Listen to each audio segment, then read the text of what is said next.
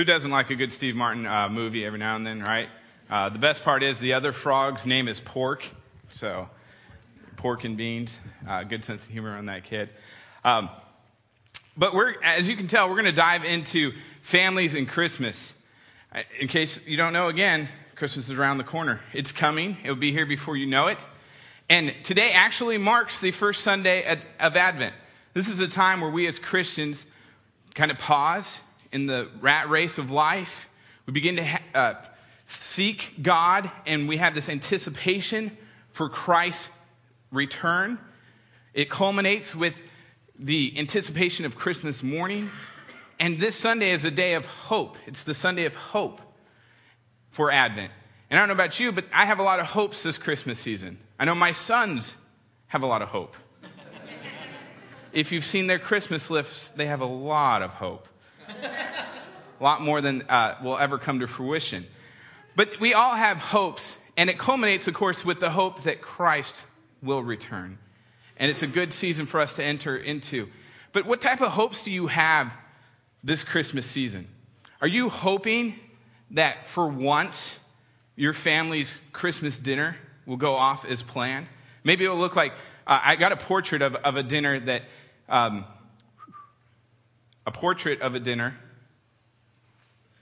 have a portrait of a dinner. There you go. I have a portrait of a dinner that a lot of us probably, this is the iconic dinner. Yeah, they're sitting around, they're laughing, they're bringing the turkey before everyone. And this is maybe what your hope is if you're a parent. Maybe your hope is that you just survive Christmas. I had someone the other day on a social media site post a picture of a cat. Looks like it just got hit by something. Has that squished face look like this, and it looks haggard. And the words around it said, "Are the holidays over yet?" That's their hope this Christmas season, that everything would just hurry up and be done, that it's gone. I have someone, an extended family member who that is their life right now. They have verbally said, I dread this time, Isaiah. I dread from the start of mid-November until the new year. Because of one reason. One reason prevents you and I from having this iconic Christmas day. You ready for this? One word. People. People. People stop and they stop you from having this iconic day. People are the reason that it doesn't work out. I mean, how many of you have crazy Aunt Bertha that comes every Christmas and she just says things that are inappropriate at the inappropriate times? And as someone who does that for often, I still don't find it funny. You're like, Aunt Bertha, no. Mom worked hard on that dinner. This turkey's crap. You're like, no, Aunt Bertha, no. Shh. Whisper it, Aunt Bertha. Put your hearing aid in. Or maybe there's that overzealous mother-in-law who, when you go to Christmas dinner, you sit around knowing that she's judging you, knowing that she's looking at how your kids are acting around that dinner table. And you're sitting there with your kids, and you're praying to God, saying, please, Lord, let them be good. Please, Lord, let them be good. Please, Lord. And you don't want to be that parent, but you kind of turn to, sit down, shut up, eat. You're going to eat all of it. I swear Santa is not coming to the house if you don't eat. He will take everything back on December 26th. Santa's already been here. He will come back. I will write him. You turn into that parent, right? Because of this fear that your mother-in-law is going to tell you, my kids never acted like that. Oh, really? I married your kid. Right? So maybe it's the overzealous mother. Maybe it's your actual parental units. That on the Christmas dinner, what's going to happen. You're going to get the lecture. The lecture about how you've been living your life. Or worse yet, the lecture about how you're currently living your life. And there's even one worse than that. The one that says the lecture about how you're going to live your life. The future, you're just going to end up in a ditch. Strung out on drugs if you continue this path. And you're like, please, really? Come on, I'm not even there yet. How can you lecture me about what is yet to come? And so people kind of get in the way of having this iconic Christmas. Now, for some of you, I am old. Some of you, I am very young. For some, you're like, man, we're the same age. It's awesome. I'm 35. So I'm entering my 35th Christmas this season. And I can tell you, out of 34 of them, I have yet to have a perfect Christmas. Now, I came close when I was young. I was about 9 years old, and I got the very first Nintendo on the very first Christmas it came out. That was probably close to perfection for as young of a kid as possible. And the other gamers in the audience are all nodding their head going, yeah, I mean, it came with the robot, and I mean, yeah. And I was told I would... If you're not a gamer, don't worry. Over your head, all the gamers' mouths are open like, you had the robot? Yes. Okay? And I remember I was told, you're not going to get it, you're not going to get it, you're not going to get it. And the last gift, you're like, man, this Christmas sucks. And it's there, and you're like, ah! I mean, it's the only time I can remember screaming like a girl. Well, until my voice cracked, I screamed like a girl all the time. But, ah! And screaming that and that was probably close, but that still isn't the iconic Christmas. And then I got married. And I did marital counseling at Asbury because they offered it. It was free. And then I did marital counseling with our pastor because he required it. And one thing that I never took from marital counseling was that when two families come together, it is like taking two atoms and putting them in an accelerator and sending them at each other and smashing them together. And there's nothing like holidays to bring the two differences of families out quickly. Prime example, Christmas morning. Now, we're staying home this Christmas, and so this is always a fun debate in the Surbrooks household. Because one family, and I'll let you decide which family's which. I told my wife I went out either family. You guys will know. One family stacks the gifts around each of the due recipients, and you sit in your area, and then you wait. You read the Christmas story, because it is all about Jesus. You got to put him in there quickly. And then you wait for the gun. Mark, set, and the gun goes off. And then it's a free-for-all. Wrapping paper. Ooh, man. You see wrapping paper flying all over the place, bows going everywhere. You get a paper cut, and you're like, I must continue for the good of man. And you go for another gift, and you're ripping through it, and you're just, and it's electric, and it's exciting. And then all of a sudden, as the ribbons begin to settle, and everyone takes a collected breath, you're like, that was Christmas. That was awesome. Then you have the other family who looks into that and sees chaos. That's not Christmas. It's chaos. And therefore, I must be like God himself, the only person ever to bring order from disorder. And I will reach into that type of thing. And yes, we will stack gifts around, but we are going to do Robert's Rules of Orders when it comes to Christmas morning. Only one person will have the floor, and then one person will speak, and one person will open up the gift at a time. Now, if you were a drama major, this is great because all eyes are on you. And you're like, my time to shine. And you just, jazz hands it up and everything. Right? Because it's your time to shine. And if you are a person giving gift, this is great because you are sitting there with bated breath and you're like, everyone's watching. We're going to get the reaction I want. And that is Christmas. And that is Christmas for you. And no one tells you when you get married that you have to figure out which level of Christmas you're going to do. So when we figure it out in the Surbrook household, I'll let you know. But we don't know which one we do. And so with the holiday seasons coming up, I've been thinking a lot about child and parent relationships. Because we could talk all day about the overzealous mother-in-law. We can talk all day about crazy Aunt Betty. We can talk about all of those things. But when it comes down to it, it comes down to parent and child relationships. And the reason why I wanted to talk about this is because I went to a conference a couple months ago, a children's ministry conference. I'm going to tell you, it wrecked me. There was a sermon in there about luggage. And Max and I are working on it. We're going to... You guys will be hearing the same sermon. I will steal part of it. But there's a whole other aspect that I think they missed that we'll talk about. But it's really been making me think about my kids and my interaction with my sons. They're 6 and 3 now. What's going to happen when they are coming up to their 35th Christmas. And some of you may be thinking, Isaiah, that's crazy talk. I mean, that's borrowing trouble. Doesn't the Bible say something about worry? I mean, hello, you're a pastor. You're worrying about when they're 35? Yes. Because you know what? There's one thing old people have told me about life that has been correct. They said that when you're kidless, it's like watching a movie at normal speed. You're enjoying life. You drop a hat, you leave. It's good. Sleep in. Sleep in. Wonderful.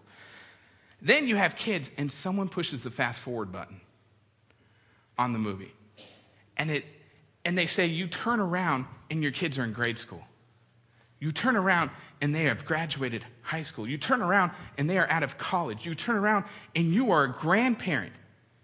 Now, these are people that have gone on before me. This is what they tell me as a young parent. They tell me, and I can tell you only right now, they are right. Old people are right. I mean, you can. Old people are right. I look at my oldest son. Now, granted, he's taller than the average 6-year-old, but I look at him and I'm like, when did you turn 6? When did you learn how to debate and argue in life? Why are you getting in trouble for talking all the time in school? You take after your mother. No one buys that yet. I'm going to keep selling it till the day I die. But, I mean, he's 6. And then I look at my 3-year-old. The lover and bruiser all wrapped into one. I mean, he's a lover and fighter. And I'm like, wait a minute. When did that happen? You're 3 now. It's like this. And I can tell you they are right. Time has gone like this from birth to 6. So if they're right about that, then I have to be worried that they're right, that I'm going to turn around and my kids are going to be in high school and out of high school. I'm going to turn around and they're going to be out of college. I'm going to turn around and I'm going to be a grandpa with no hair at the rate I'm going. It's okay. I warn my wife all the time, this is an endangered species. I do everything I can to protect the environment. Hence why I don't use gel anymore. All right? But they turn around, and so that's why I'm thinking about this relationship with my kids, because I don't want when they are 35 that they dread coming home. That they're sitting there with their wives going, we got to go to my parents' house. It's the thing you do during Christmas. We got to go. And their wives are like, I hate going to the in-laws. All right, let's go. Get this over with. Merry Christmas. I don't want that. I want them to be eager that, man, I get to go to my dad's, I get to my mom's, and their in-laws. And my daughter-in-laws will be like, my in-laws, they're awesome. I get to go see them. That's what I want for them. And so it all starts with that relationship. And the funny thing is the Bible talks a lot about parent and child relationships. I mean, as you know, I was born on Sunday and in church the next. And so I grew up hearing one thing as a kid. You all know it. Honor your father and mother. Honor your father and mother. Isaiah, you need to honor your father and mother. Well, let's look into that some more. If you have your Bibles, turn with me to Ephesians chapter 6, verse 1 through 4. Now, we have to read verse 4 because it's part of the group here of verses. We can't separate that from the whole group, but we won't touch on that. That's a whole nother sermon, is verse 4. Ephesians 6, chapter 1, verse 4. Or verse 1, I'm sorry, chapter 6, verse 1 through 4. Reading out of the New Living Translation. Children, obey your parents because you belong to the Lord, for this is the right thing to do. Honor your father and mother. This is the first commandment with a promise. If you honor your father and mother, things will go well for you, and you will have a long life on earth. Fathers, do not provoke your children to anger by the way you treat them. Rather, bring them up with the discipline and instruction that comes from the Lord. Now you can see why we're not touching verse 4. It's a whole nother sermon. But verse 1 through 3, children, obey your parents because you belong to the Lord, for this is the right thing to do. Interesting thing here. The way Paul is writing this to the people of Ephesus, this children, obey your parents because you belong to the Lord, for this is the right thing to do. This is not one of those things that you get to just take or leave. It's not like eating your vegetables where Paul's saying, listen, you probably should eat your vegetables. It's good for you. This is a command. This is one of the things that he's saying, listen, you belong to God. You obey your parents. Done deal. No argument. And for someone like me, I can't ask why. Nope. It's a done deal. Obey your parents. No ifs, ands, buts about it. Done. Okay. Thanks, Paul. Keep going. Honor your father and mother. So he's telling you where this is coming from. The fifth commandment is honor your father and mother. If you honor it, and he says this is the first commandment with a promise. If you honor your father and mother, things will go well for you and you will have a long life on earth. First commandment with a promise. Do you get that? What he's saying is that this is the first command where God says, listen, you do this, and I'm going to do this for you. It's almost a quid pro quo thing. You know, you do this, you scratch my back, I'll scratch yours. The rest of the commands, you do them because I'm God. I mean, how many parents have said that to your kids? Do it because I said so. That goes over like, a lead balloon, right? Okay, they do it, but not out of a grateful heart, and that's what you want. You will have a grateful heart and do it because I said. Paul is saying this is the first command that God is saying, you do this, and I'm going to give you a long life. You do that, and you're going to live well. And some of you may be thinking, Isaiah, I know a lot of people who don't obey their parents, who don't honor them, and they've lived long lives, and they've lived their lives well. Well, yeah, I'm sure with modern medicine, we already know we are living longer. But are they living well? Because I know people in my life who truly have a great relationship with their parents. Their relationship with their parents is phenomenal. They honor their parents to a T. And now, if you look up honor in the dictionary and look at the verb of honor, there are two things that usually come out. One is respect. Because how many of you honor people now? I mean, it's just the language we don't use. So honor your parents, respect your parents. And as I got looking, there was another one that I went, oh. To honor your parents can also mean to worship. And everyone in the room, some of you just went, oh. Did he just say I need to worship my parents? That man does not know my folks. You are nuts. You are off the rocker, Pastor Isaiah. You want me to worship my parents? Have you met my dad? Have you met my mom? Do you know the things they've said to me? Do you know the things they did to me?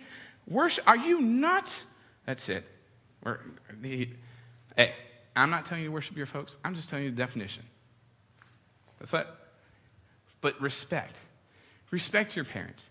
Because we could stand up here and we could talk about verse 4 where it talks about parents and how you need to interact with your kids.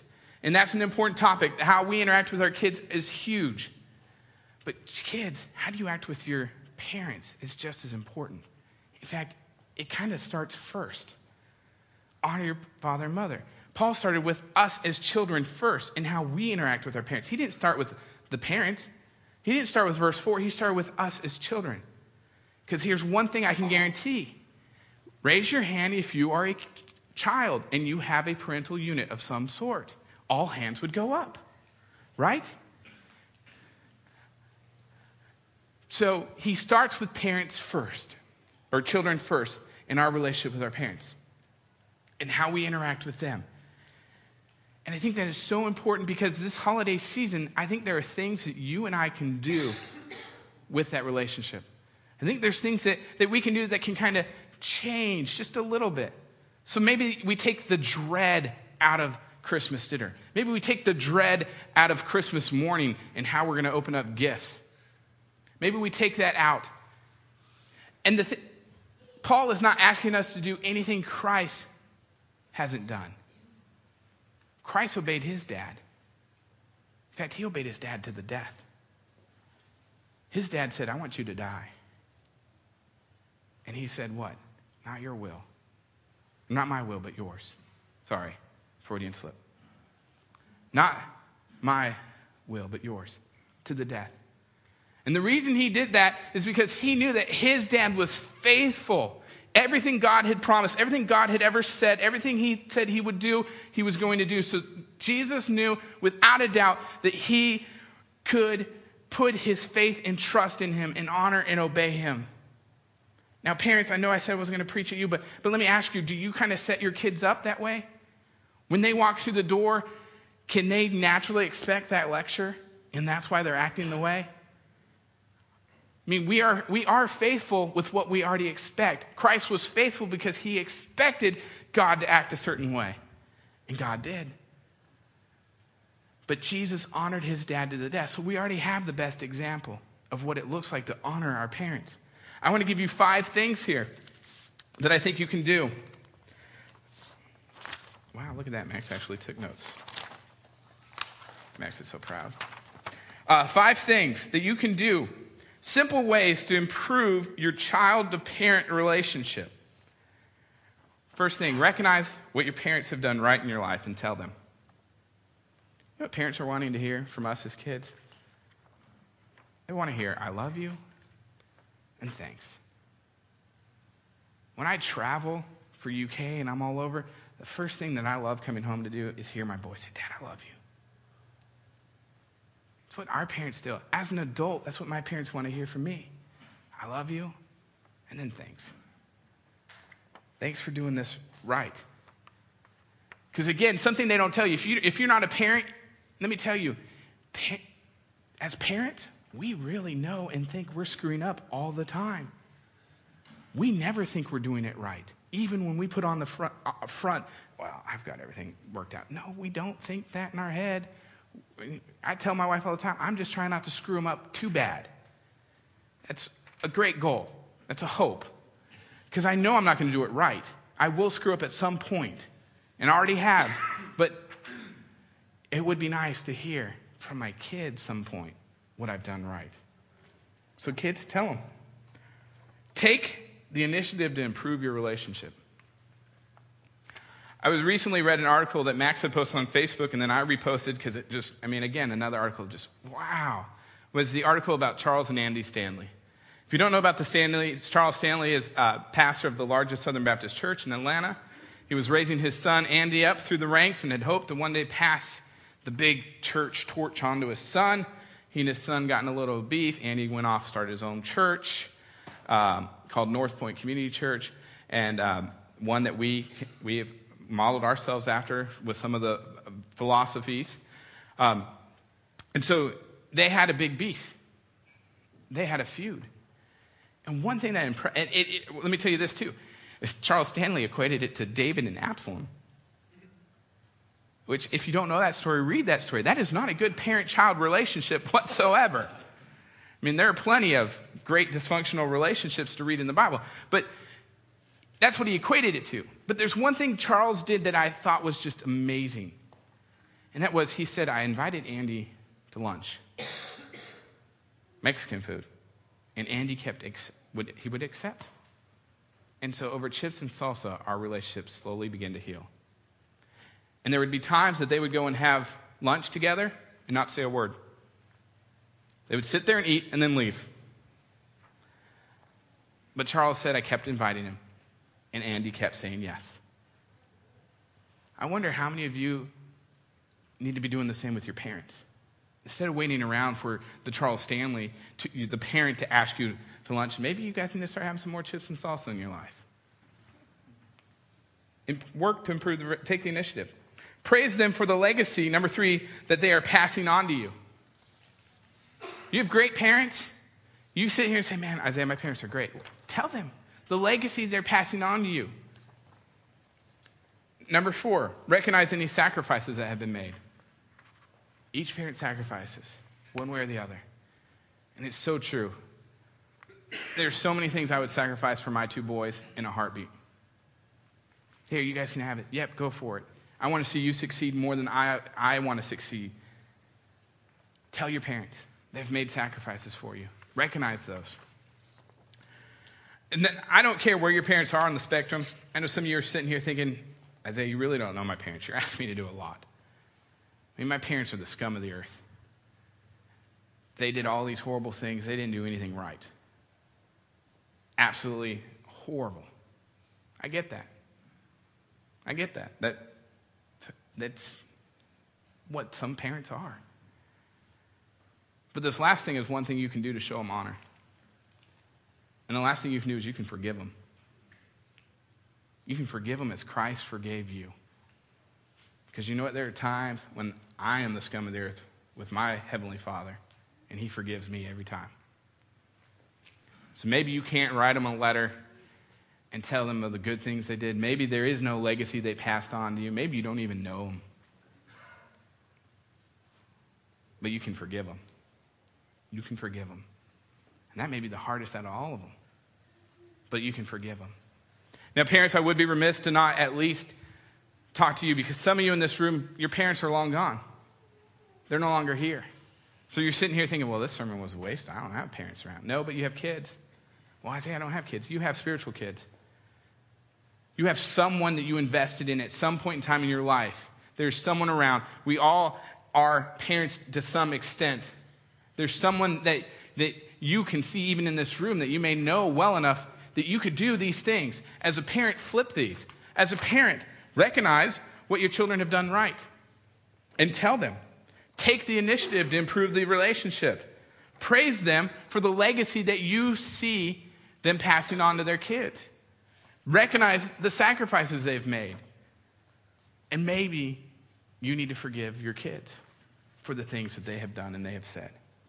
It works both ways. But I can tell you this. These are the things that if we work on, we can have that iconic picture. You want to have that best Christmas? Think about how it would be if this small dread of parent-child relationships just wasn't there. Or if you have great parents and you're eager to go home and eager to see them or eager to have them over your house, imagine if you just improved it just a little. Just a little. How sweeter that Christmas would be. I have many hopes this Christmas season, and one of them is that you have the best Christmas you've ever had. My hope is that you are able to forgive your parents if they need forgiving, forgive your kids, that you start thinking about the legacy that you're leaving no matter where you are in life. What are you leaving with your kids? How's that relationship? And like I told you, this is just something that's been stirring in me ever since that conference. Who thought a children's conference would do such an emotional thing for me? But it did. And that's my hope for you.